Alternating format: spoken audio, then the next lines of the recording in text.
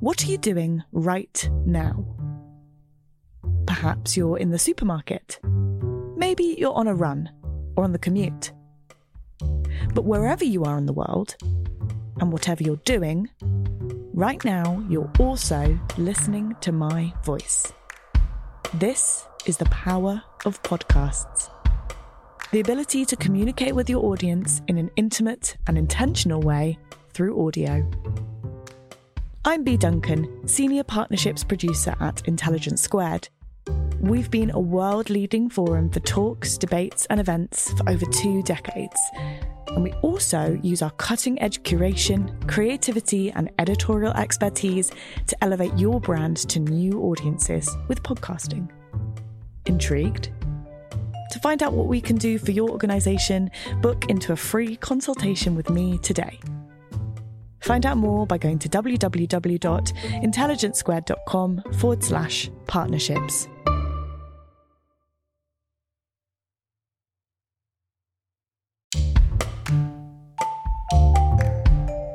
Hello and welcome to this episode of Intelligence Squared Arts and Culture. I'm producer Catherine Hughes. And I'm executive producer Hannah Kay. In this episode, we dive into the debate on good English. Is it necessary to adhere to strict rules of grammar, or is that all fuddy-duddy schoolmaster stuff? To have it out, we were joined by Daily Mail polemicist Simon Heffer, former BBC Today programme presenter John Humphreys, Mary Beard, Professor of Classics at Cambridge, and Oliver Cam, commentator at The Times. This was a really fun debate. I still can't make up my mind who's right and who's wrong on this one. I know that language is constantly evolving and we shouldn't make people feel embarrassed about the way they speak. But on the other hand, I do always wince a bit when I hear someone say, between you and I. That's a classical education for you. This debate was originally a live event held at the Royal Geographic Society on the 5th of March 2014. Well, welcome everyone to this Intelligence Squared debate. I'm really delighted to be taking part in this, not least because I have such mixed feelings on the subject. I am forever tweeting pictures of misplaced apostrophes and the like. And yet, I think language is a living thing, and clearly we are not all still talking or writing like Chaucer, or whomever, whatever. And yet such was my delight when, in an episode of Doctor Who, John Sim, as the Master, ordered, "Decimate them, destroy 1 in every 10. No one gets decimate right anymore. We have to count on aliens for that. Bravo. Now, I have a little question before we start. Just, we're all curious. Given the mix of Intelligence Squared audience, I wonder how many people, raise your hand if English is not your first language. So we have a generous sprinkling, 40, 50 people. So that would be very interesting to know what you think of our panelists and our debate. So I am going to start by introducing our first speaker, who is a BBC Radio 4 Today presenter. This is your cue to rise from your chair.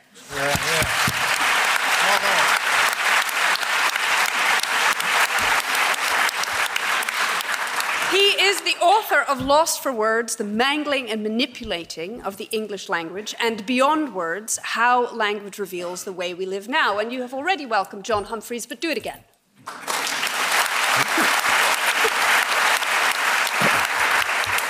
That second bit of applause doesn't come out of my allotted time, does it? No. That's all right. Now.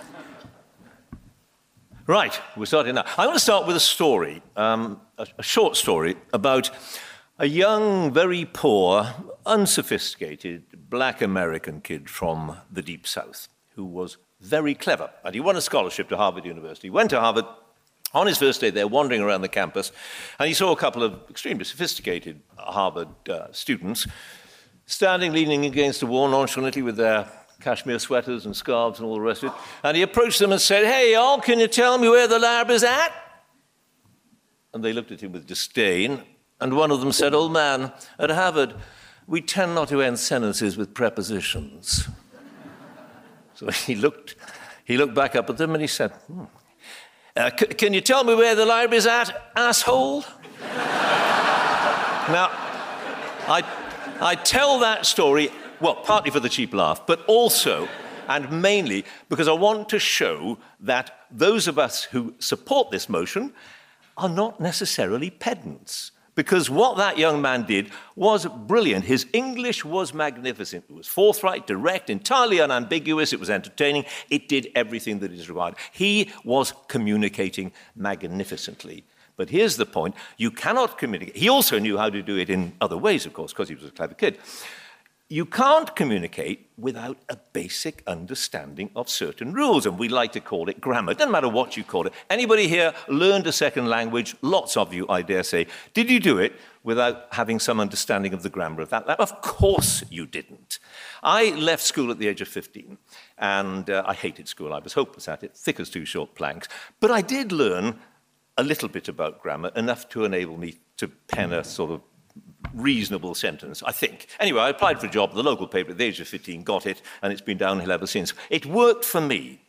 Shortly after I left school, the educationists, I'd prefer to call them ideologues, decided that they would abolish the teaching of grammar in our schools because they said it was closing in students, it was locking them into this sort of dead white man's language structure, and there was absolutely no need for it. What we had to do was let their imaginations run free. We didn't want to constrict them with rules, which of course was exactly the opposite of what happens when you teach kids grammar. If you have grammar, it's a tool. It enables you to put sentences together. It enables you to communicate. Deprive them of that, they cannot communicate as well as they should. So they stopped doing it. A few years later, I was writing a column for the Sunday Times and got a huge response to it about this particular subject. Got a huge response. Had a letter from a mother who sent me an essay that her young daughter had written. She was 10 years old. And the essay had been marked by the teacher. At the bottom of it, the teacher had said, "Very nice, but you could have written this a lot neater." Now, if I were a real pedant, I would have said, "What? A lot neater? You're using an adjective when you should be using an adverb with terrible English." No, what made me just slightly upset about it was she had written of for have. Yeah. Indrawn breath and absolute. What chance? What chance did that poor kid have? Her teacher didn't know the difference between of and have. For God's sake. But look, Eric has already made the point that we shouldn't try to preserve English in aspic. Absolutely not. I love it. Absolutely love it. I've got a 13-year-old. I've also got kids up to the age of 47, which is why I look so old. My youngest is 14, and he speaks often with his friends, nearly 14, a language that I can't understand. And I think that's absolutely wonderful. It shows that they're alive to language. They're inventing. We've all done it as kids, haven't we? I mean, now they use the word sick to mean pretty good, wonderful, whatever, whereas we might have used the word cool. Well, I mean, cool was stupid, sick is stupid, but it's alive, the language is living. And I don't care if Shakespeare has Bassanio split infinitives. I don't care when E.L. Doctorow gives Billy Bathgate the sort of grammar that would be utterly unacceptable in any respectable forum, and he doesn't observe the rules of punctuation and so on. Doesn't matter. He's alive. He's speaking as Billy Bathgate on the streets of Brooklyn years and years and years and years ago, and it's dynamic, it's wonderful English. That's art. But what we have language for primarily is, what an obvious thing I'm about to say, is to communicate. And you do it by using the sort of phrasing, the sort of sentences that make people feel at ease when they know where you're going, they know the point you're making. If you're reasonably competent at it, they will be unambiguous. Now, grammar structure is one thing, vocabulary is another. And this is one of the things that does worry me a bit. And I looked at a few of the words. We've already heard a couple of, Erica mentioned disinterested. Well, it's different from uninterested, and it's a good and important word. We've lost it. Infer is different from imply. Another important distinction, we've lost it. Politics, democracy, demands clear, unambiguous communication between us, the ruled, and them, the rulers. Orwell obviously knew a thing or two about this when he created Newspeak. He recognized that totalitarian regimes have to control what we think, and the best way to do that is to try to control the language. So they removed, for Newspeak, they removed all those words from the language that they did not want the population to use. Very effective. At least it might have been if it had worked. We don't know. Perhaps it'll be tried again. Actually, I say that. They are trying it in a way. Gordon Brown did a budget speech at a time when they were spending rather a lot of our money. They were at the height of the spending spree, and he delivered himself of a budget speech in which he used the word spending twice. He used the word investing 43 times. Now, do you think he was trying to deliver a message? What the politicians want us to do is to take their meaning without them having to be explicit. So it's different saying, we want prosperity for all, and this is how we're going to deliver it, as opposed to just saying prosperity or one nation. How are you going to do it? BBC, I'd like to say the BBC is entirely faultless in this. I'd like to say that we communicate always unambiguously, always clearly. I will give you a few little examples. I don't suppose I have very much time left, but I'll give you a few little examples. I dug these out for my first book, actually, where we allow just a teeny-weeny bit of lack of ambiguity. Let's creep in. These are from news bulletins. For the second time in 6 months, a prisoner at Durham jail has died after hanging himself. Then again, and another one, a suicide bomber has struck again in Jerusalem. We have 1 minute. 1 minute. 60 women have come forward to say they were assaulted by a dead gynecologist. One wonders what he might have done had he been alive. Rather more seriously, there was an appalling, atrocious assault by a gang of men on a shopping centre in Kenya, in Nairobi last year. You'll remember it very well. We went to great lengths to describe these men as gunmen, extreme Islamists, whatever. We didn't use the word terrorists for a number of days. Now, what those men did was they murdered children in front of their mothers in front of their children. They murdered people for the express purpose of creating terror. Now, if that is not a definition of a terrorist, I'm damned if I know what is. And my point is, if we shy away from words that we feel might cause a bit of offense, might jolt people a bit, if we try to find euphemisms, then it's a dangerous road to go down. We're not exactly where Orwell was, but we're kind of taking those little, tiny little baby steps towards that unhealthy state of affairs. And that's what I want to do, and that's what Simon wants. That's what we want to do. We don't care particularly about between you and I. That's just stupid, and everybody knows it's stupid. And why would you say it when you can say between you and me, which is correct? Wrap it up, please, Mr. Wrap it up. What? Oh, sorry? Hey, I want extra time now because she's just interrupted me. Because I wouldn't interrupt anybody, I can tell you that. But look, you're actually going to hear from Mary in a minute, and you're going to hear from Oliver, and you will be impressed by what they have to say. I'm telling you that. I know that because I've read Oliver in the Times, I've seen Mary on the telly, and they are wonderful at what they do. And why is that? Because they communicate with you brilliantly. They use the language perfectly. They are masters of the language. They know the rules. They know how to make it work. So really, what I'm going to say to you is, if you approve of what they say, you vote for us, obviously. And as an old former presenter of Radio 4 programs used to say at the end of every one of them, somewhat I accept pedantically. If you have been, thanks for listening. Well done. And now I would like to welcome our first speaker against the motion, commentator at The Times, who writes a weekly column ironically called The Pedant, and author of the forthcoming Accidents Will Happen, A Guide to Modern English Usage. Please welcome the freestanding Oliver Cam.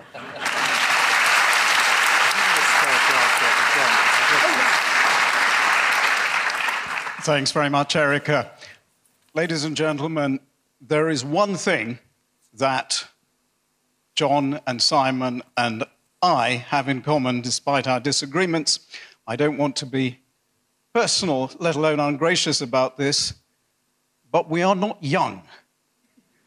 And this isn't an incidental detail. It is fundamental to this debate.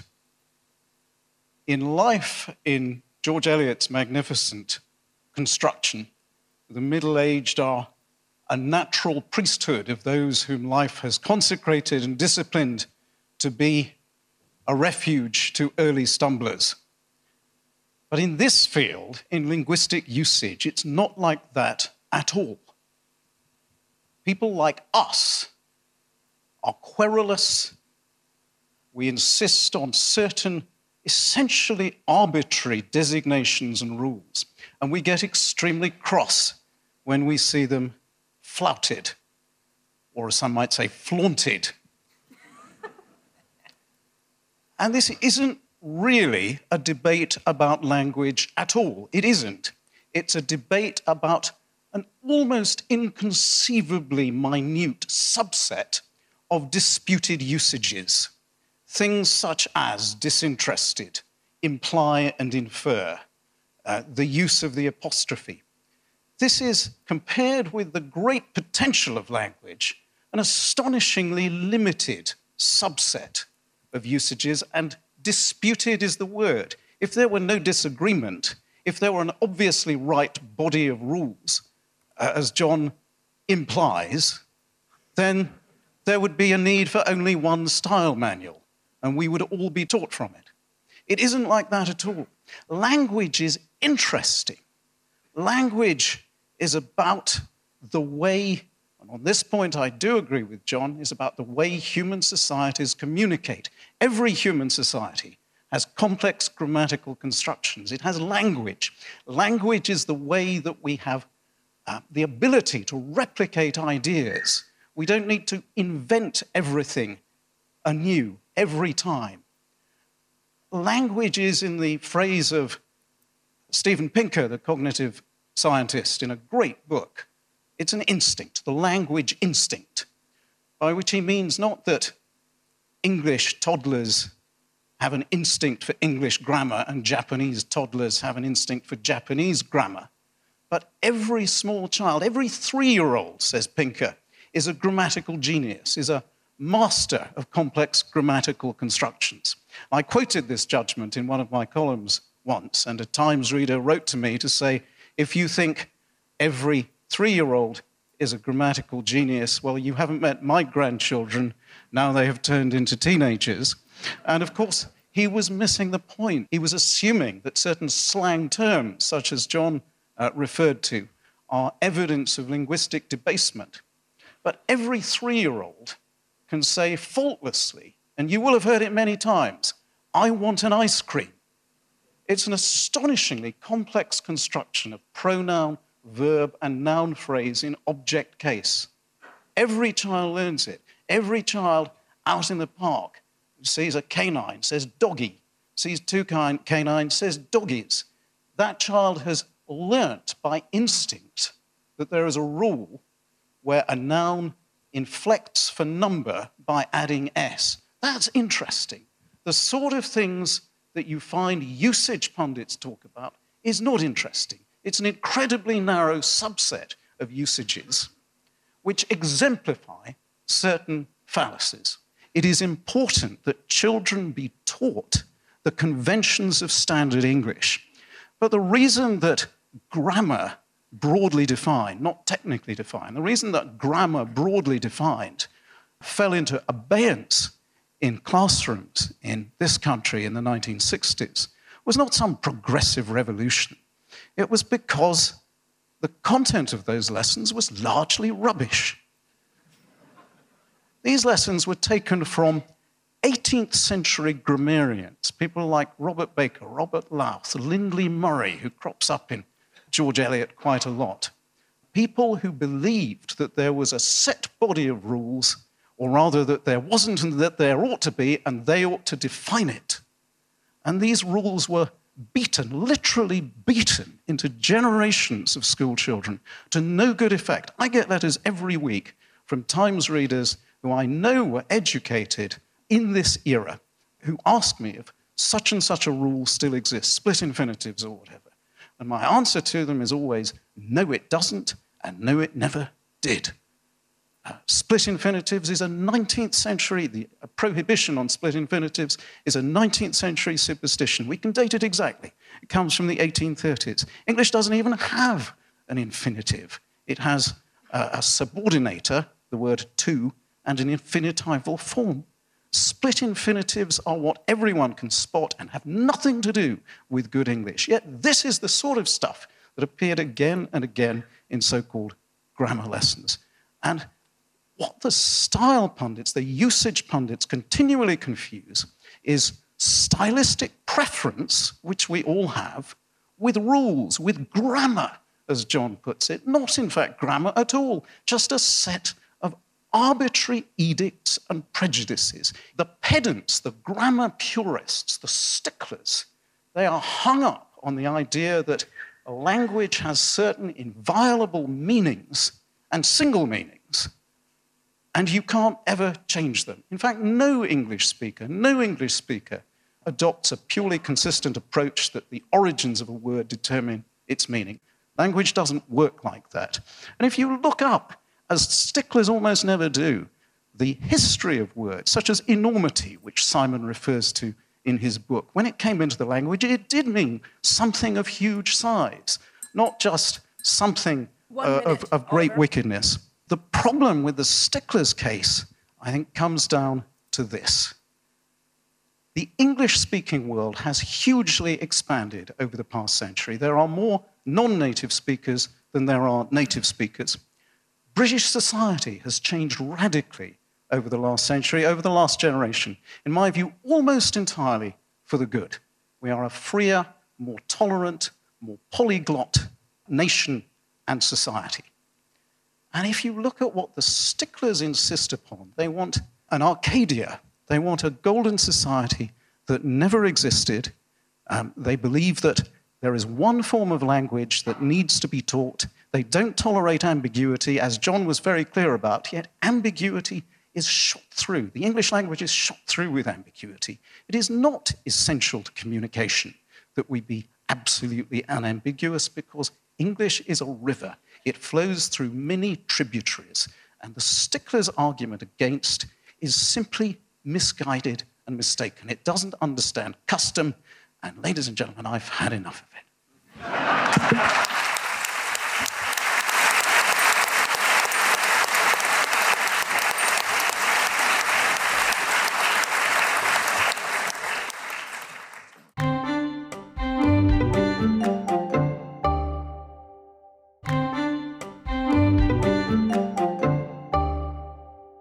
Well, this is definitely a debate that goes where no debate has gone before.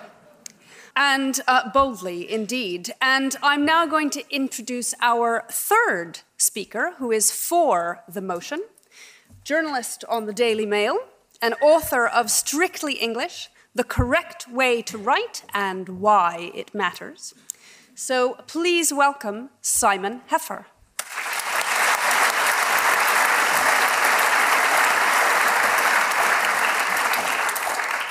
Thank you very much, Erica, ladies and gentlemen. In the book that Erica has just so kindly plugged, its sequel's coming out in May, by the way, so please order it now. I rail against many things, much I know to Oliver's distaste, but two of the things I rail against particularly are the use of cliché and the use of hyperbole. Obviously, whoever framed the motion this evening didn't read the book. I think the use of the nominative for an accusative was an attempt at humour, something I also warn against in the book. I'm the possessor of one of the most useless things in the world, a degree in English from Cambridge University. And I read Chaucer, I read Milton, and I know very well that our language has evolved, and only an idiot, and despite appearances, I hope I'm not quite in that class, would stand up here and say that our language must be frozen. Of course, words have changed their meaning, and of course, grammar has evolved since Chaucer was writing, since Milton was writing, even since Charles Dickens was writing. And we all accept that. Things change. People change. New inventions come along that require new words. None of us had heard 40 years ago of a fax machine. So, of course, language has to change. But I take this rather old-fashioned view, and I apologize for being old-fashioned, that there was a movement towards the end of the 19th century, both in terms of words and grammar, where an attempt was made to codify our language. I forbear to say that people tried to set rules. That's for others to interpret. But there was an attempt to codify the language. And you had from 1880 onwards, actually I think before that, the program to produce what was originally called the New English Dictionary, subsequently the Oxford English Dictionary. It's a point that words do change their meaning, that the OED had supplements and then had a second edition, and I believe a third edition is now underway. And anybody who wants to consult the OED most valuably does so by looking online, because words change all the time. I have certain beefs with Oxford University Press. For example, John, actually no, it was Oliver, who talked about the difference between flaunt and flout. I was first aware of this catachresis on the Today programme. It wasn't John, of course, who did it. It was somebody who was being interviewed about a football match. And not that we wanted to deal in stereotypes here, you understand. And this man said, yeah, well, of course, the trouble was, Kevin, that, you know, he was flaunting the rules all over the place. And I was incredibly shocked by this, and I'm easily shocked before breakfast, believe me. I rushed to the manuscript of Strictly English, available from all good booksellers, but quite cheap on Amazon, and I entered this particular mistake into the book. I then went to the Oxford English Dictionary to make sure that I was correctly using both flaunt and flout, because even Homer nods occasionally. And I saw, when I looked up flaunt, it said occasionally used for flout. It didn't say it's wrong. Perhaps that's not the OED's job, but it said it was there. And by putting it there and not saying it was wrong, I felt this misuse of the English language was being endorsed. After all, these are two words that are one syllable. One is 6 letters, one is 5. It's not too difficult, even I would have thought, for the meanest of intellects to work out that one means to parade something and the other means to show disregard for something. And I worry why it is that we fetishize in this country the abuse of our language. We are a nation that is almost constantly in a cultural cringe towards many of our European neighbours. We think that the French have better-looking women than we have, that the Germans have better composers than we have. The Italians have a better cuisine than we have. We look at foreign countries and we envy them, and we feel that they do things so much better than we do. But in fact, the one thing that we don't emulate in foreign countries is their almost militaristic obsession with teaching their languages properly. I used to have a French conversation class every week. When I worked at the Daily Telegraph, I was attempting to cover French politics, and my French was pretty rudimentary, and a very sweet woman came in from King's College London every Tuesday evening and talked to me in French, and I struggled and tried to talk back to her. And she would become almost vicious. She was the nicest woman imaginable. She would become almost vicious with me if I did not garde le subjonctif. She said, you should use a subjunctive there. She said, a child of 11 in a French school would use a subjunctive there, you clot. And I felt utterly humiliated. And I presume because of Oliver's own precision with the subjunctive, he's had the same teacher at some stage. But we don't think badly of the French. We think badly of the French for many reasons, but not for that reason, not that they are so peculiar about their language. I wouldn't want to go so far as to have an academy, as the French would. I think it's really silly, and is one of the things that we can be poke fun at about the French. But we should take an aesthetic pride in using the precision tool of our language properly. Oliver has talked about Times readers writing to him. I used to have, ending up on my desk, the quite vitriolic letters of Telegraph readers for whom an outbreak of war was little compared with not the splitting of an infinitive, but a hanging clause, or a plural where there should have been a singular and vice versa. And I would whittle down, or my colleagues would whittle down this slew of 1,100 applicants some year to around 200. And these were all, we only advertise at what is known as the best universities. And at the best universities, they were supplying us with these people. When it came to the shortlisting, there was a boy who was a very, very bright boy indeed. He had a double first from Cambridge, which is more than I ever achieved. And so I instinctively deferred to him and respected him. And we made him come back with the other 11 people on the shortlist to do a spelling test. They were supplied with the 45 hardest words to spell in the English language. And the other 11 candidates got between 35 and 45, which I thought was commendable. You know, we can't all be perfect. This boy, with his double first, got, I think, 18 or 19. And I was rather shocked. I presumed he had used a spell check for his application. He's obviously had some native cunning. As the one who got into Cambridge in the first place. And I was distressed. And I was on a sabbatical at the time at my college at Cambridge. And the next day I said to the very brilliant Don who taught English, is it possible to get a double first in English at this supposedly great university without an ability to spell? And she said, well, of course it is.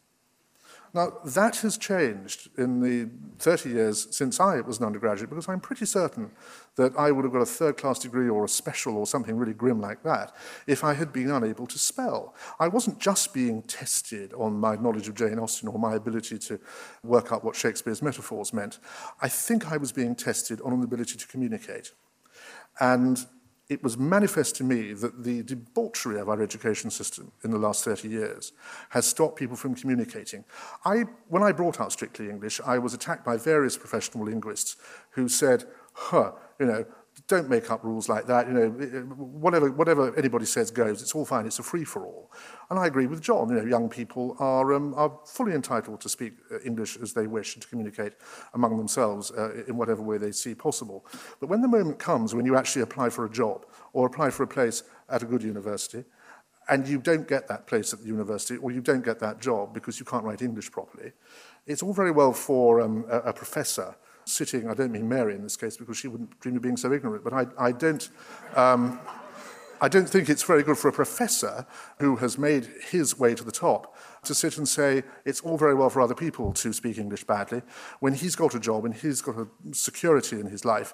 And young people are failing because many of us do still speak English. People buy books like mine and like Oliver's, and they buy them because they're interested in maintaining that precision tool.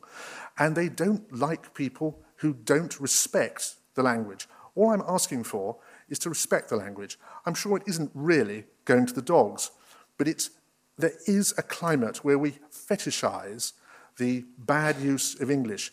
It's not big and it's not clever, and I urge you to support the motion. Thank you.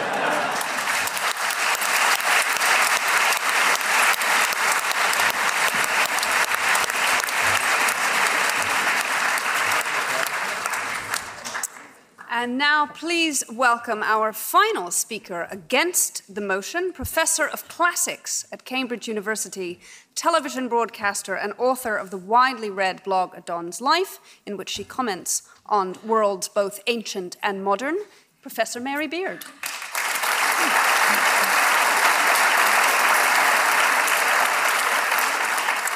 Well, I'm at a disadvantage here because I'm the only amateur on the panel. My ally, Oliver, writes a column about little knotty problems of language, and the blokes at the other end have both written books about this. They're the kind of guys who go home at night, we have to imagine, and enjoy discussing with their partners whether disinterested is different from uninterested.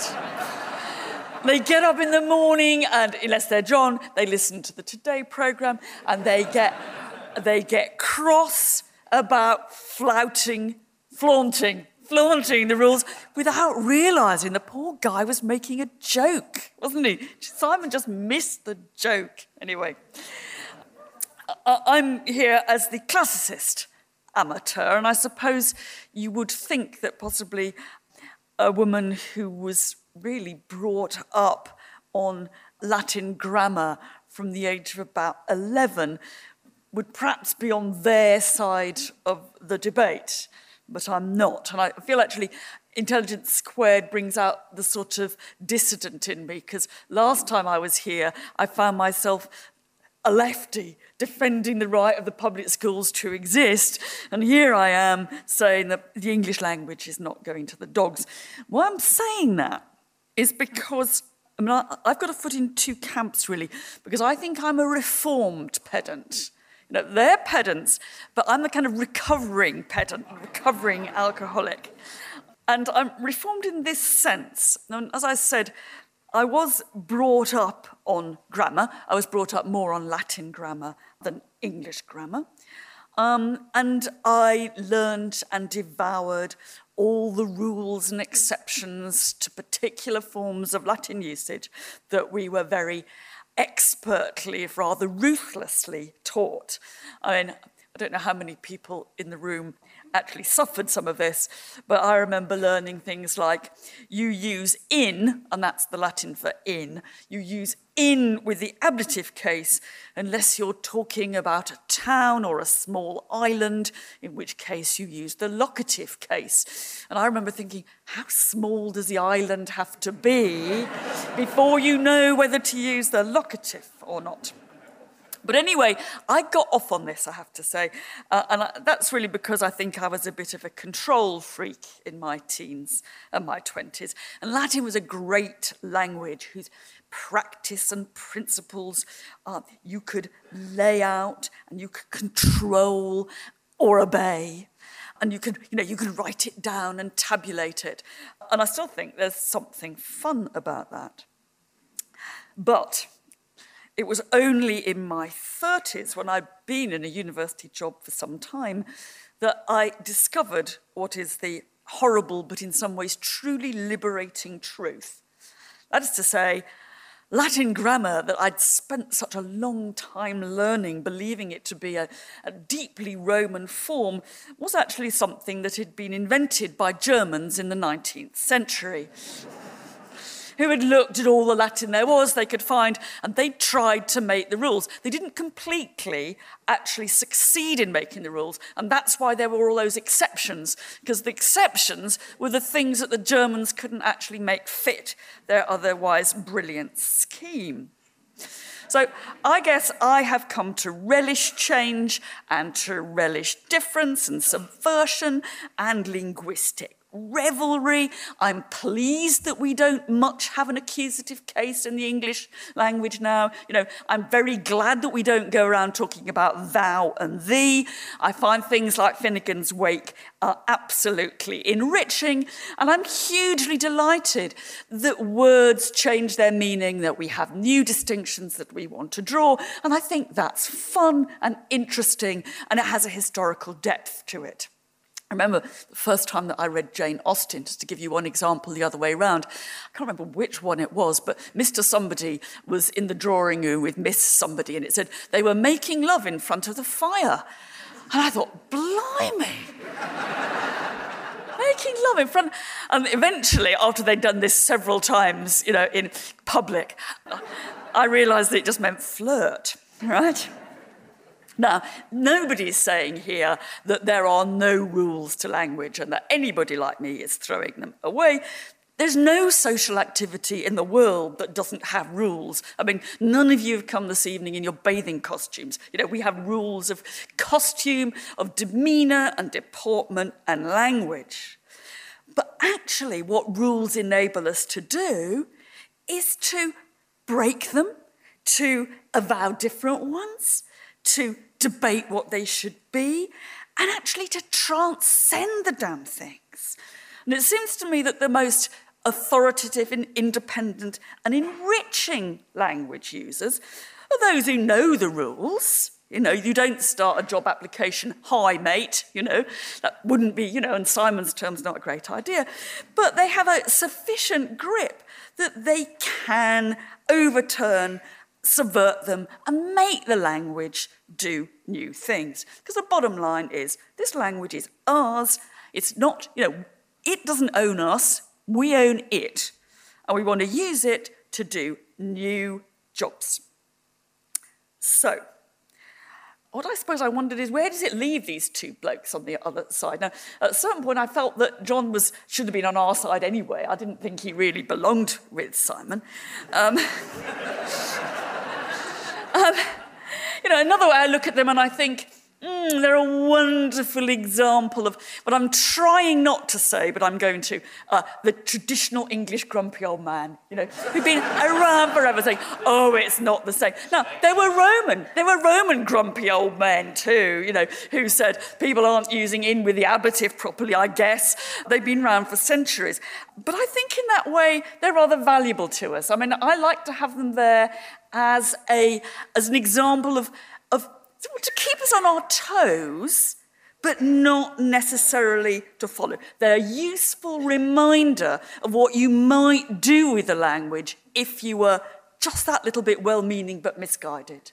And that's where I want to keep them. I think the key is to love them, cherish them, not to vote for them, let me say. That would be a very great mistake. Don't believe all that they say. When Heffer tells me in his book that collide comes from the Latin collidere, and you can only ever use it of two moving objects, therefore you can't collide into a tree, I tell you, he's just wrong, right? But collidere means bruise in Latin. Anyway, so long as they kind of keep us on our toes, I think that's fine. But don't let them spoil our fun. 1 minute. I'm going to finish even prompter than the blokes, of course. Do not let you feel that you've somehow been a moral failure. If you've done some naughty linguistic bit of you or I up there. That what we're going to do is keep language constantly on its toes, doing different things, drawing new distinctions. I don't care if I talk about issues or problems. I'm wanting to refresh what we're talking about, not leave it in the same blasted dark hole. Thank you very much. You're voting no.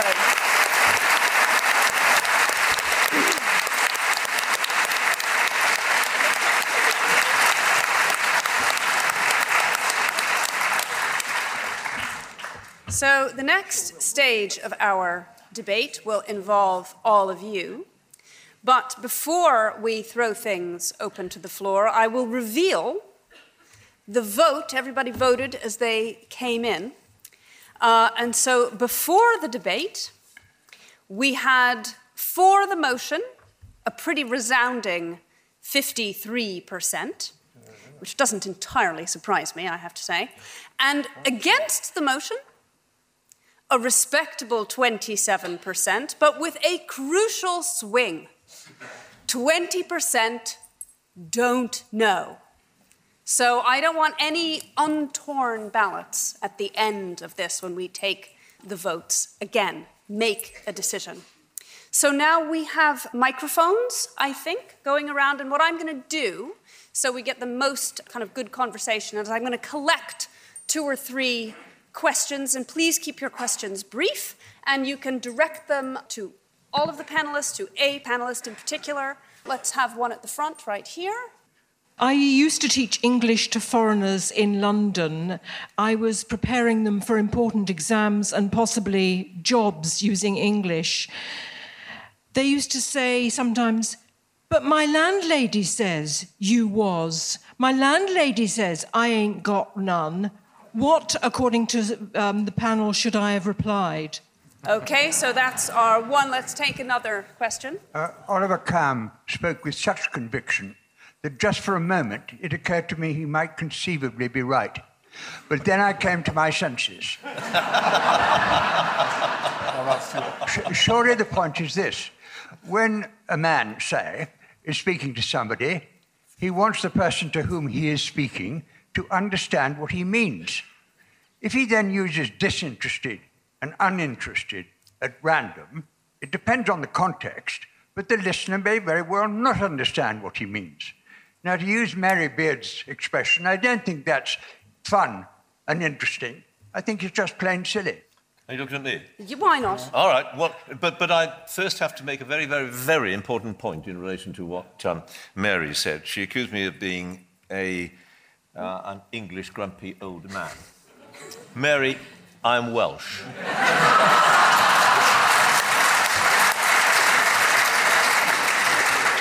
The rest of the description I accept with pride. Lady with the landlady. But that's the point, isn't it? You're making such an important point there. If she continues, if your students had continued to use that sort of usage, they would not, well, A, they wouldn't have passed any exams in the Times, that's for sure, but they wouldn't have been able to communicate as clearly as they otherwise might have done. And that's it. That's what it's all about. And all the stuff that Mary's given her, she knows it's nonsense. You could see the way she was delivering it. She knows how to... And whereas Oliver was absolutely brilliant, I mean, I didn't understand half what he said, but that's not the point. And he is very clever. And by God, did he speak beautiful English. So he's also learned as well. I mean, that's the point. Exactly. Exactly. What an important distinction that there is. Yeah, of course we can lose words. Of course we can. And nobody is going to suddenly wake up on Thursday morning and say, my God, that word we had doesn't exist any longer, so I can't possibly use it again. It doesn't work like that. But gradually, there is an accretion of these things. And the more words we lose, the poorer our language becomes. And what I want to do, that is a bit silly, of course it is, but what I want to do is to preserve and protect the wonderful language that we have and all this stuff about Latin. I mean, of course, Latin's all rubbish, but we have a beautiful, expressive language. Beautiful in art, beautiful in every conceivable sense when it's used properly, and we know when it's being used properly, don't we? That's what it comes down to. And all I want to do is preserve it and protect it. Change it, of course, all the time, endlessly. It's dynamic. But let's hold on. Let's not... Cliché coming up. Sorry, Simon. Let's not chuck out the baby with the bathwater. Sorry. Oliver would like to add, I think. Yes. Let me deal with your point first, madam. You should say to the students that English has many dialects and many registers. You use different forms of English in different contexts. And if the foreign students whom you're talking to are applying for a job, for example, they need to master the register of standard English as it is written and as it is spoken. But that isn't, in inverted commas, proper English, which John has said several times now, using English properly. That's a particular form of English. It's standard English. And I referred earlier to the abolition, not as a conscious decision, but as a falling into disuse of instruction in grammar in schools around the 1960s. And it was a good thing because the content of those lessons was rubbish. But it was a bad thing that nothing replaced them until much more recently.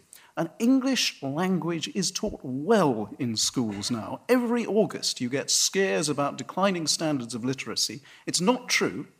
There is a persistent problem with people, particularly in the labour market, who can't use language fluently, but that's nothing to do with declining standards of literacy. And you should say to the young people that you talk to who learn English as a foreign language, master the language in different registers, because you can use it in different ways, in different contexts. And I'll use the word situation, in different situations. Second question, referring to the distinction between disinterested and uninterested. You answered your own question, sir, when you said you can tell from the context. That's the thing that the sticklers never look at. How do I know when Simon Heffer uses the word wicked that he doesn't mean it as a term of approbation? I know... Well wicked. Well wicked. Well wicked. I know from the context. And yes, the use of disinterested to mean bored is doubtless originally a misconception, but it exists. And we use the word interest in dual or indeed multiple senses.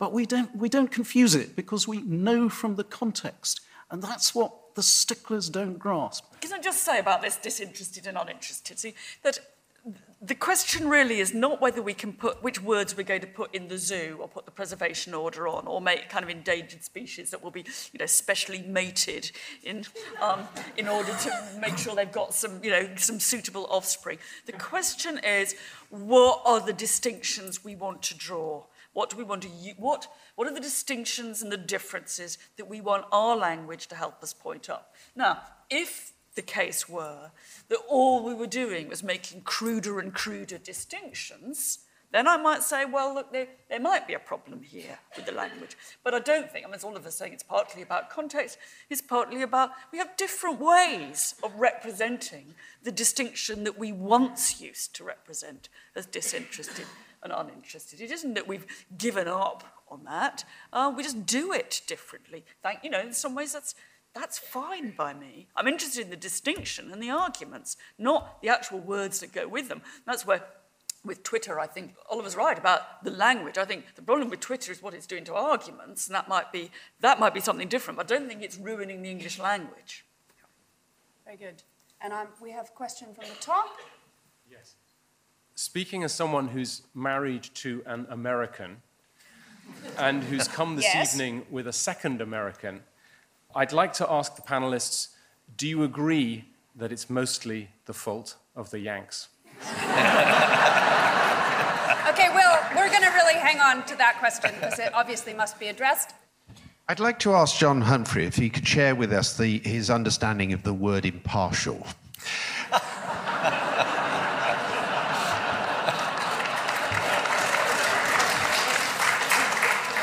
And if it happens to be the same as the one we all read in the dictionary, could he explain to us how the left-leaning language that is increasingly coming out of the BBC is consistent with its charter obligation to be impartial? In other words, is it the BBC or the language going to the dogs? Perhaps we can come back to impartiality. So, Simon, you haven't... Well, I wouldn't dream of trespassing on John's territory, but he will give you a definition of what disinterested means in terms of the BBC when he speaks. These other questions seem to melt into each other. I don't think it's the fault of the Yanks at all. America is a distinct country, it's a distinct culture, it has a distinct language, which occasionally bears a resemblance to ours. And I wouldn't presume to judge how Americans speak and write it. I think it's the fault of the education system. There was a distressing story in the paper today. I think I read it in Oliver's paper, so it must be true. It said that people who have English as a second language have a much higher chance of getting a job straight from school, university, than people who have English as a first language. And it singled out the usual whipping boys, the white working class in our country, who are apparently neglected by the education system. And these people have been terribly betrayed. I remember John in August, about 10 years ago, on the Today programme, interviewing 2 examiners from the GCSE board and asking them what it took to get a pass in English and maths. I'm sure John remembers this interview. And the examiner in English admitted, under heavy questioning from John in a very disinterested way, that, without being able to spell or even write properly, you could pass English language GCSE. I went into a really good comprehensive school 3 years ago when my book was published and met some of the sixth formers there. The headmaster, who was a very fine man, who told me he wrote books for teachers who teach English in schools, assured me that spelling mistakes and grammatical errors were corrected right across the curriculum in his school because he knew how dangerous it was to let his pupils out at the age of 16 or 18 without a proper command of the English language. When I asked the sixth form what their experience was of their teachers correcting these things in biology or history or geography, they said none of them did. And the headmaster was there and put his head in his hands, and I don't know who got beaten up later, whether it was him or the teachers or the pupils. I think there are terrible problems in our school. We seem to be very reluctant to make people learn a language rigorously, as I said, in the way that the French or the Germans do. We need to be realistic and shape our young people for the world in which they're going to live, not the world in which we would like them to to live. And unfortunately, we live in a world where the minute an Englishman or Englishwoman opens their mouths, there was a grammatical error for you, well, they are judged by what they say and how they've said it. And I wish it wasn't like that, but it is, and it will continue to be like that without any help from people like me or John Humphreys. And so we had better start saying to people, if you wish to be treated as an educated person, you have to become an educated person in terms of using the language. And that is something that schools, I think, are graphically failing our young people in at the moment.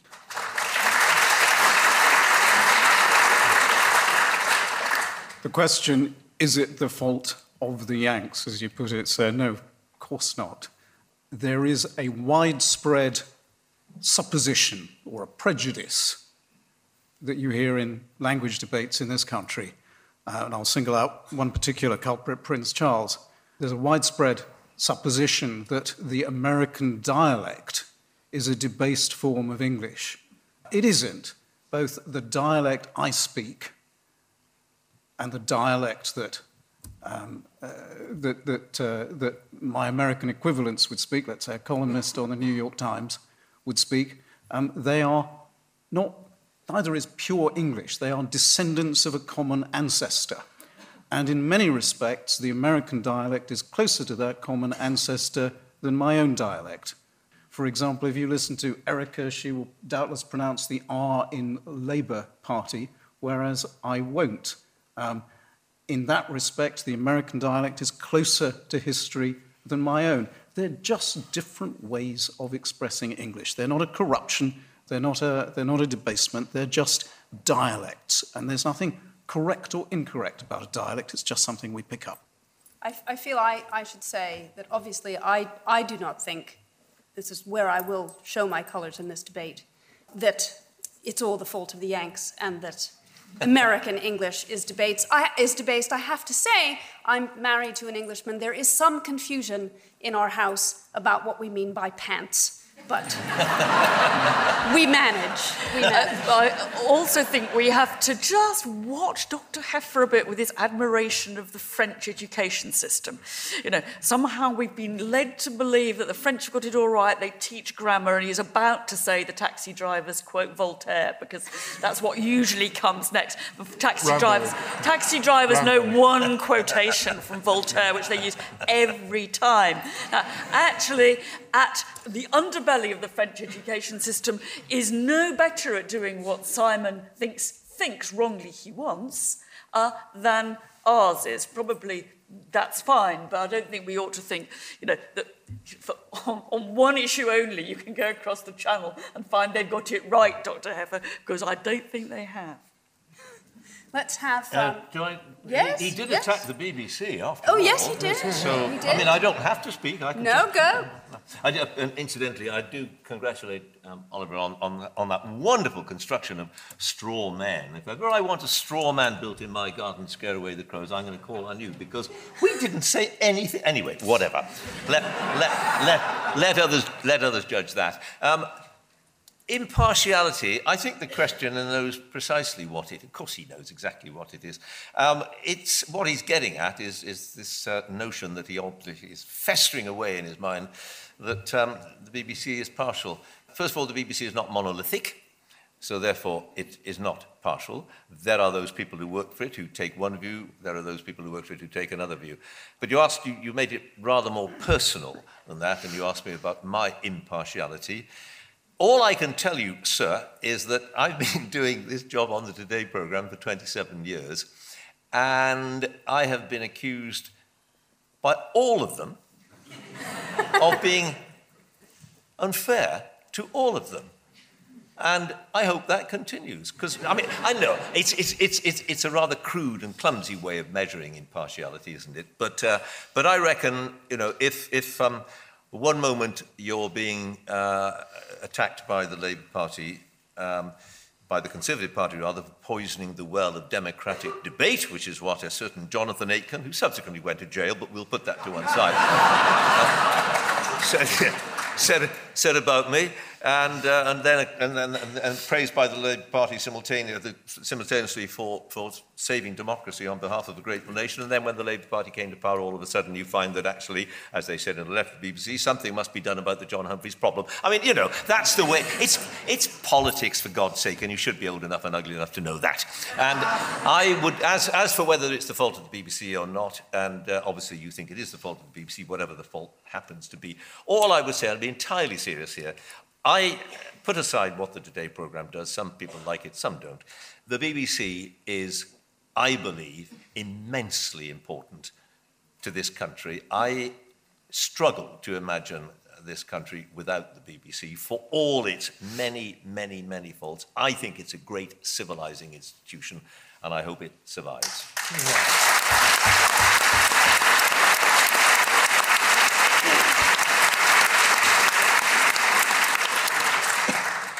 Well, ladies and gentlemen, the results are in. So a little reminder that before the debate, there were 53% of you for the motion that the English language is going to the dogs, 27 were against, and there was a don't know, a possible swing of 20%. After the debate, 57% are for, so even more strongly, and against the motion, 41%.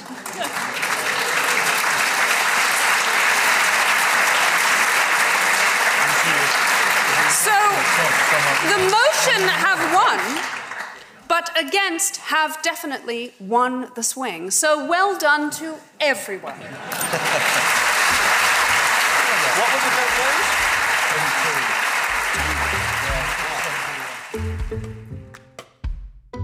Thanks for listening to this episode of Intelligence Squared Arts and Culture. If you'd like to hear more, attend some of our excellent events, or peruse over 20 years of our back catalogue featuring some of the world's greatest minds, then head over to intelligencesquared.com. This event was originally produced by Hannah Kay. Editing was by executive producer Rowan Slaney and Daisy Mole. And I'm your host, Kathleen Hughes.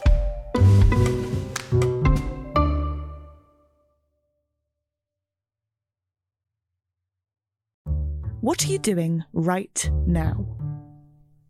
Perhaps you're in the supermarket. Maybe you're on a run or on the commute. But wherever you are in the world, and whatever you're doing, right now you're also listening to my voice. This is the power of podcasts. The ability to communicate with your audience in an intimate and intentional way through audio. I'm Bea Duncan, Senior Partnerships Producer at Intelligence Squared. We've been a world-leading forum for talks, debates and events for over 2 decades. And we also use our cutting-edge curation, creativity and editorial expertise to elevate your brand to new audiences with podcasting. Intrigued? To find out what we can do for your organisation, book into a free consultation with me today. Find out more by going to www.intelligencesquared.com/partnerships.